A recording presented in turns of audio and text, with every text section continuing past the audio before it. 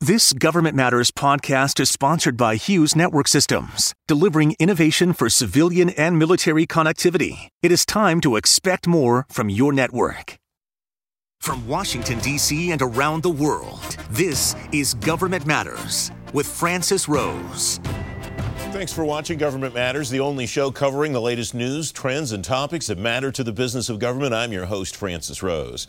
The Office of Personnel Management's taking over the Chief Human Capital Officers Council again. The Trump administration moved some of the functions of the council to the General Services Administration when it tried to merge OPM into GSA. GovExec reports OPM Director Kiran Ahuja promises to, quote, revitalize the CHCO Council. The Department of Veterans Affairs and the American Federation of Government Employees will reopen negotiations on a new collective bargaining agreement. An agreement between the agency and the union resets current relations to a contract the two sides signed in 2011. Federal Times reports the agreement sets out 12 items the VA and AFGE will negotiate. The Senate Armed Services Committee is finishing its work on its version of the National Defense Authorization Act. The committee did most of its work behind closed doors again this year. Military Times reports the House Armed Services Committee will start work on its version next week.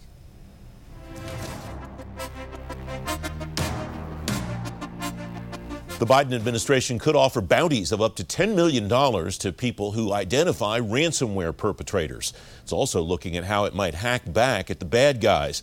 Ari Schwartz is Managing Director of Cybersecurity Services at Venable. He's former Special Assistant to the President and Senior Director for Cybersecurity. Ari, welcome. Thanks for coming on the program. Is this a major revolution in the way that the federal government looks at and tries to fight ransomware? Or is this kind of an evolution into new things that the government hasn't done before, but that build on things that it has? I actually think we're headed towards a revolution in this space. I mean, there's been this discussion of looking at some of the ransomware perpetrators as criminals and as terrorists in this space and treating them like terrorists. And I think that would be a true revolution. What would make that effective, and what would make attribution effective in order to be able to pin down for sure, number one, we know these are the people who did it, and number two, we know these are the people who turned us on to them so we can reward them? Well, I think part of it is being able to go and get the money and that's been given and get it back, or stop people from needing to pay altogether by being able to crack ransomware from the beginning, but then there's just the defensive side as well of stopping ransomware attacks by doing better defense. I think working on all three of those things at the same time, they're all areas where there has been some work before, but we've certainly seen a big move in the direction of giving much more advice in that area and a lot more support for agencies and organizations that get hit. The terminology that you used a moment ago is interesting to me, Ari, because if we start thinking about this and dealing with it the same way that we would deal with terrorism, that implies that this is a social or cultural problem and not a technology problem, and so we're going to think about it in a social and cultural way. Am I on the right track? I think that's exactly right. The bad guys are going to continue to move the technology around and continue to find holes in the technology in order to, but it's the technique that they're using and the fact that they're being harbored in certain states that are allowing them to stay there in those countries. So without the U.S. being able to extradite them, or bring cases against them. So I think that's where the social cultural side comes in. How does that, what's the implication for that then in how we think about establishing defenses in the first place so the bad guys can't get in and plant the ransomware? Well, it's part of it is that NIST just put out they have it in draft now, but it's available, where they have a really detailed set of practices that agencies can use to protect themselves.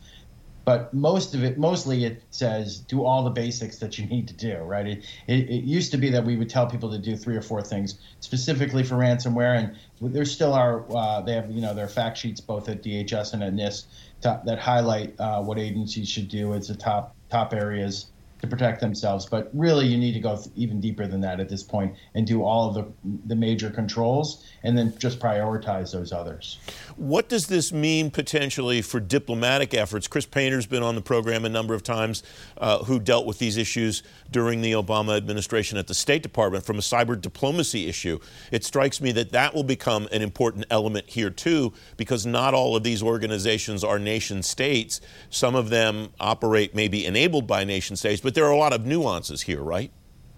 That's right. I mean, we have seen some that do seem to be tied more directly to nation states, and obviously you have to take a different type of action there. There are some that are just being harbored by where the nation state is harboring them and not allowing us to go get them. So I think there's two different types of diplomacy there that is needed, but both of them include trying to get allies together and work together with allies in order to put pressure onto those other countries. I want to pull back more broadly. The Obama administration obviously dealt with cyber issues and made cyber issues a priority. The Trump administration did the same. This administration has really turbocharged its response to cyber, and some of that is because of the recommendations of the Cyberspace Solarium Commission and legislative mandates that followed, but some of it is just the administration saying, wow, this is really a big issue that's exploded. We need to deal with it. What does that say to you about what people should be thinking, both in government and in industry, about their cyber postures and about the way they interact with the federal government regarding cyber and broader tech security issues? I mean, I think part of it is the timing that things, right as the Biden administration was coming in, and just before and right after, there was this wave of attacks that hit supply chain issues, that hit ransomware. We've seen all sorts of different types of attacks that we expected to increase, but all at the same time. And really, so I think that is why you're seeing this major push on the part of the Biden administration, including putting an announcement out that they're going to be doing a August event with CEOs around it, which I think is probably a good timing in order to move forward their policies in that way. We have less than a minute left, Ari. What do you expect to see come out of that event as far as activity from the government and the way that they cooperate with the private sector? Well, I think there needs to be that a kind of push that where the government is willing to step up and put its resources forward, but also from industry in order to make the kind of pledges that's needed, that they're going to be doing the defense that's necessary. Because it's not just that we always talk about how much of the critical infrastructure is in private sector hands, which is important, but it's also just some of the basic blocking and tackling that's not being done by the private sector today that needs to be put in place. Ari Schwartz, thanks very much. As always, terrific to have you back. Thank you. Good to be here. Coming next, an agency merger that's dead in the water. Straight ahead on Government Matters, what one agency can do to build the federal workforce back. You're watching WJLA 24/7 News.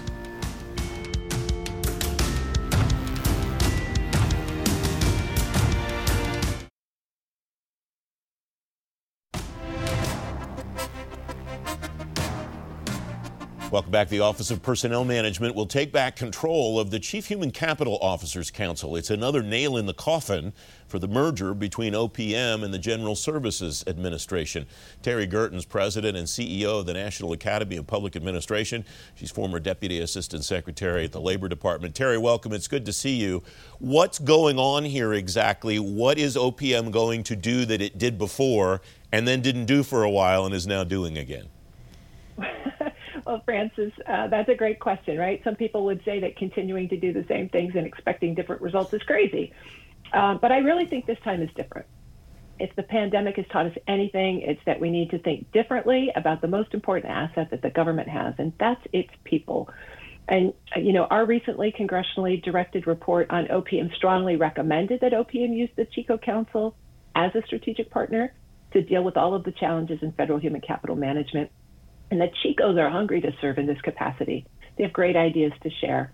So we have our fingers crossed. This could be tremendously motivational for the CHCOs and transformational for the Federal Civil Service if it's played well. And talking to the CHCOs myself, what they have yearned for, regardless of the structure, is an OPM that provides them backup and provides them robust resources to be able to find the people they need and then share that information across their cohort. Is that what you see happening as a result of Kiran Ahuja standing up and saying, not only are we taking this back, we're going to make this, we're going to revitalize the CHCO Council?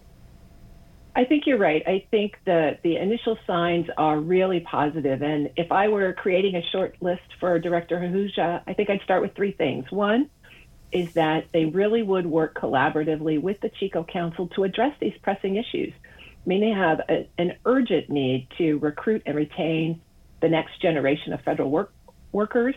They've got to rebuild the federal HR staff capacity. And so engaging the CHCOs in promoting this kind of innovation and sharing promising practices is the first step.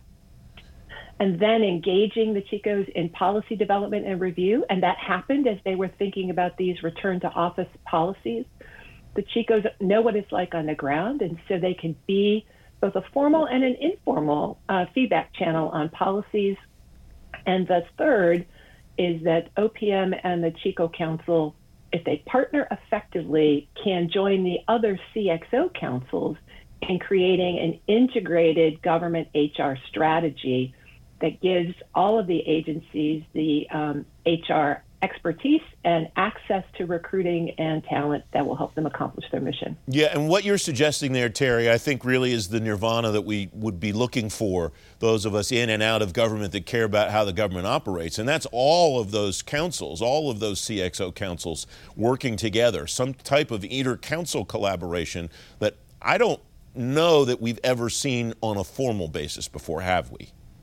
Not really. And I think that was one of the underlying ideas about why they wanted to move the CHCO Council to GSA, because GSA has the administrative responsibility for all of the other councils.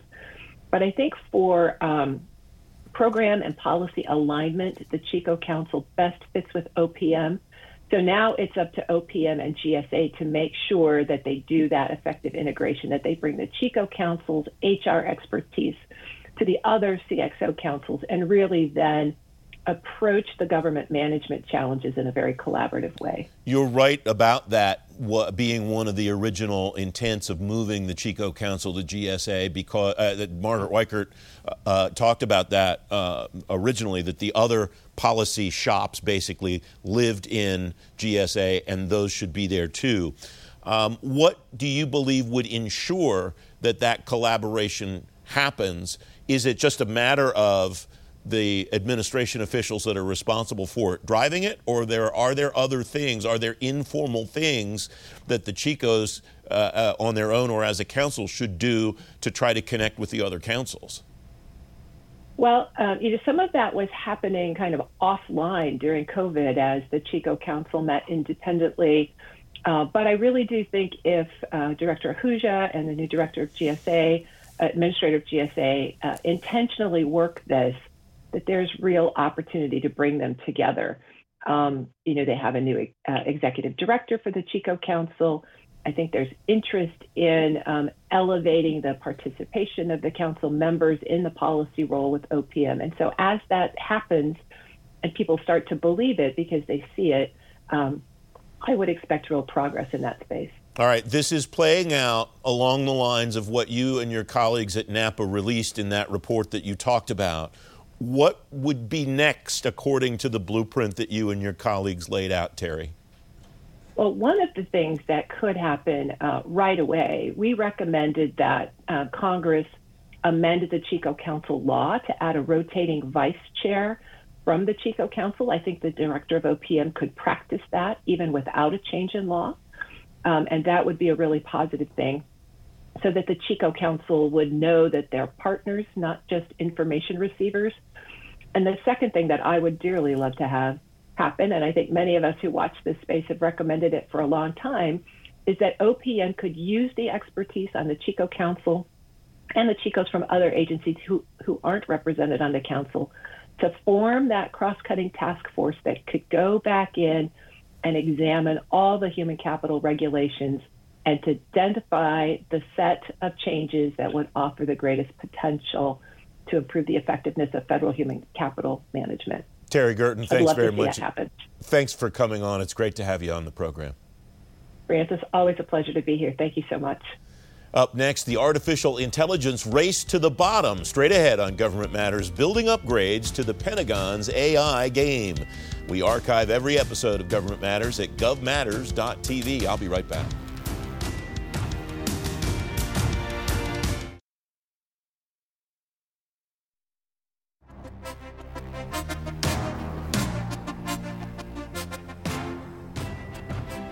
Welcome back. The Pentagon has more than 600 AI projects underway, but that doesn't signal a race necessarily for artificial intelligence as a part of great power competition. Paul Scharre is Vice President and Director of Studies at the Center for a New American Security. He's writing about debunking the AI arms race theory in War on the Rocks. Paul, I always appreciate how you make this stuff easy enough for even me to understand it. You lead this piece by writing, "There is no AI arms race." Where did people like me who think that go wrong, Paul? Well, thank you. Thanks for having me. I wanted to put it out there because I do think that that's a popular conception. We see militaries in the United States, in China, in Russia, investing in AI, and oftentimes people leap to this frame of it's an arms race. It's a bit pedantic, maybe a bit academic, but when we think about arms race, generally scholars define that as a place where there is runaway defense spending between countries that's beyond normal levels. So examples being the Anglo-German arms race in the early 20th century, the Cold War nuclear arms race. We don't see that with AI today. In fact, when you look at AI as an actual amount of spending, it's pretty small. It's a tiny fraction of the Defense Department's budget. So senior leaders talk about AI a lot. I hate to say it because I think it's important. It's a lot of hot air, and we don't really see the investments following through. So is it an important area? Do we need to do more? Absolutely. But we shouldn't get caught up in some of the hype and rhetoric about what's going on. What I like also about this piece, Paul, is that there's tremendous context here. You write AI in and of itself, AI is not a weapon. It's more like electricity, the internal combustion engine, or computer networks.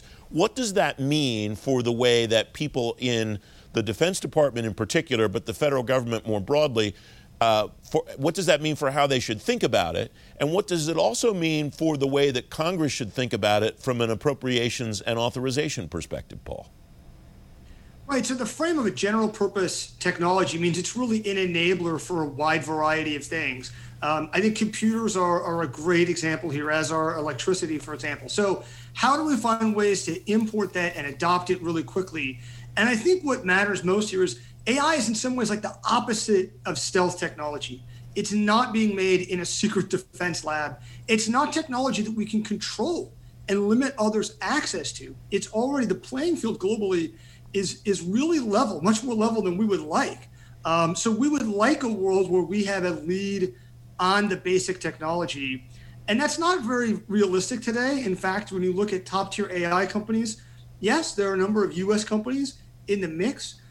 Google, Microsoft, Amazon, all top AI companies. But also in that mix are Chinese firms, Baidu, Alibaba, Tencent, SenseTime, iFlyTech, all global AI leaders. And so our adversaries, our competitors, they're going to have access to the technology too. If we're going to stay ahead in this military competition, it's going to be in implementation. It's going to be in finding ways to take this technology and use it. I'll make a comparison here to the Industrial Revolution. A lot of people have compared AI to another industrial revolution.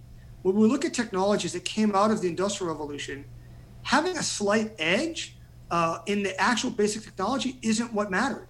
You look at what the Germans were able to do with the Blitzkrieg. They didn't have unique capability with the internal combustion engine. Everyone else had access to the same technology. They found ways to put it together to battlefield effects that were more significant and transformative. And that's where we need to focus our attention on AI. How do we create an iterative process, prototyping, experimentation, concept development, to make sure that we're using the technology better than competitors. All right, so to that end, you write in this piece, the most important step defense leaders could take in the near term would be to implement the necessary internal processes to ensure adequate test, evaluation, validation, and verification of AI systems. It sounds like what you're suggesting there is get the fundamentals right, lay the foundation right, and then build those capabilities that you just described on top of that. Am I interpreting it correctly, Paul? That's exactly right. And one of the real challenges with AI and machine learning in particular, we see this huge explosion over the last decade in deep learning, a particular type of machine learning, which is a particular method for creating intelligent systems, is it can be very powerful, can do some really amazing things. We've seen AI systems using machine learning achieve superhuman performance in games like Go. We've also seen machine learning beat human performance at benchmark tests in things like image recognition. So there's a lot of value here. The DoD is employing it for things like predictive maintenance, processing images, doing natural language processing of DoD documents. That's incredibly valuable. The technology is also very brittle. So one of the problems with AI is when you are training this machine learning system, it's very good for circumstances that you've trained it against. But if the environment that you're using it in is just ever so slightly different than the training data, its performance can fall off very dramatically.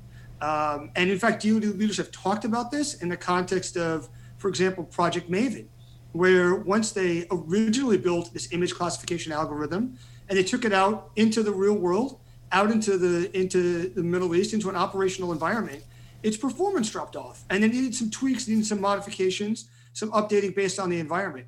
So we need to make sure that when we put these tools in the hands of warfighters, we're putting in tools that are trustworthy, that are actually going to work the way that they are intended to work, and that warfighters are going to get the same reliability out of these AI systems that they've come to expect out of other types of technologies that we're putting into their hands. Paul Scharre, thanks very much. It's great to have you back on the show.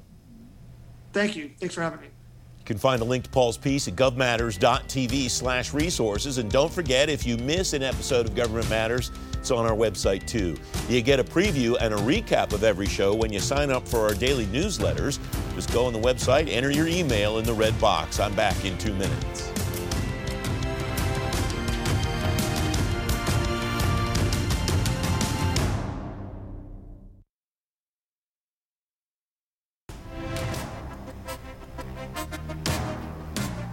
North America's largest maritime expo and conference is back in person. The Navy League Sea Airspace 2021 is August 2nd through 4th at Gaylord National Harbor. You'll see speakers from the Navy, Marine Corps, Coast Guard, Maritime Administration, and Congress. You can learn more and sign up at govmatters.tv/events. That's the latest from Washington. Join me weeknights at 8 and 11 on WJLA 24/7 News and Sunday mornings at 10:30 on 7 News to stay plugged in on issues that matter to the business of government. Thanks for watching. I'm Francis Rose.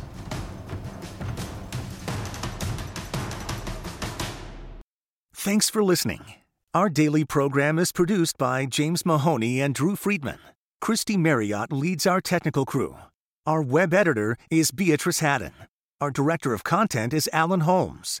Visit govmatters.tv for articles, videos, and more. Government Matters is recorded at WJLA-TV in Washington, D.C. Copyright Sinclair Broadcast Group. You have been listening to the Government Matters podcast, sponsored by Hughes Network Systems. Stay tuned for a brief interview with Tony Bardo of Hughes. Tony Bardo is Assistant Vice President for Government Solutions at Hughes. Tony, it's great to talk to you again. I thought of you the other day because I saw another agency make an award on the Enterprise Infrastructure Solutions contract at General Services Administration. You have been telling me for a long time about how important this contract is. Why is it so important, Tony? It's so important because the agencies have been dealing with 20-year-old network technology for 20 years. And basically, this is their opportunity to use this important contract to modernize the network, to keep up with constituents who are demanding more digital-centric services, and the government needs the network to step up to those expectations. This is a long-term contract. How is it built so that when Hughes rolls out something cool, say 5 years from now, that the agencies will be able to access that? The agencies will be able to leverage new technologies that come down the line during the life of this contract? GSA's got a good plan for that. They've got a plan for the on-ramping of services. Frankly, the current SD-WAN movement is an example of that. SD-WAN did not exist when EIS was awarded, but GSA's been working hard with the agencies and with the primes to add these services. So what's important is that the agencies demand that the primes offer various kinds of SD-WAN solutions. There are a number of them out there. They need to not just offer their direct examples of proprietary services, but there are multiple platforms. Agencies should really meet with the primes and say, here's what I want. Here's where I want to go over the next 10 to 15 years. Time is of the essence, it strikes me, Tony, because there's a countdown clock going here for agencies to get these contracts awarded. If you're just starting this process at the beginning, first of all, shame on you, I guess. But secondly, what's the role of the vendor to help an agency move the ball? Well, I think the idea here is to, if you haven't gotten started yet, make sure you're asking the right questions of industry, that you're asking for the right kind of services. If you're still stuck on an RFP or a format that asks for older technology, there are unfortunately, Francis, a number of RFPs and fair opportunities out there that have asked for the old stuff, and it's like to some extent I'm advocating for timeline be damned. You ought to stop the presses, start over again, and recast the requirement to reflect what's needed, what agencies should expect from their networks today. We just have 20 seconds left, Tony. You're casting this as an opportunity for agencies to transform the way they do things and not just write a new contract, it sounds like. Oh, absolutely. It's critical. It's the right time. The technology is very, very fresh and can carry the agencies for a long time forward. Tony Bardo of Hughes, great to talk to you, my friend. Thank you, Francis.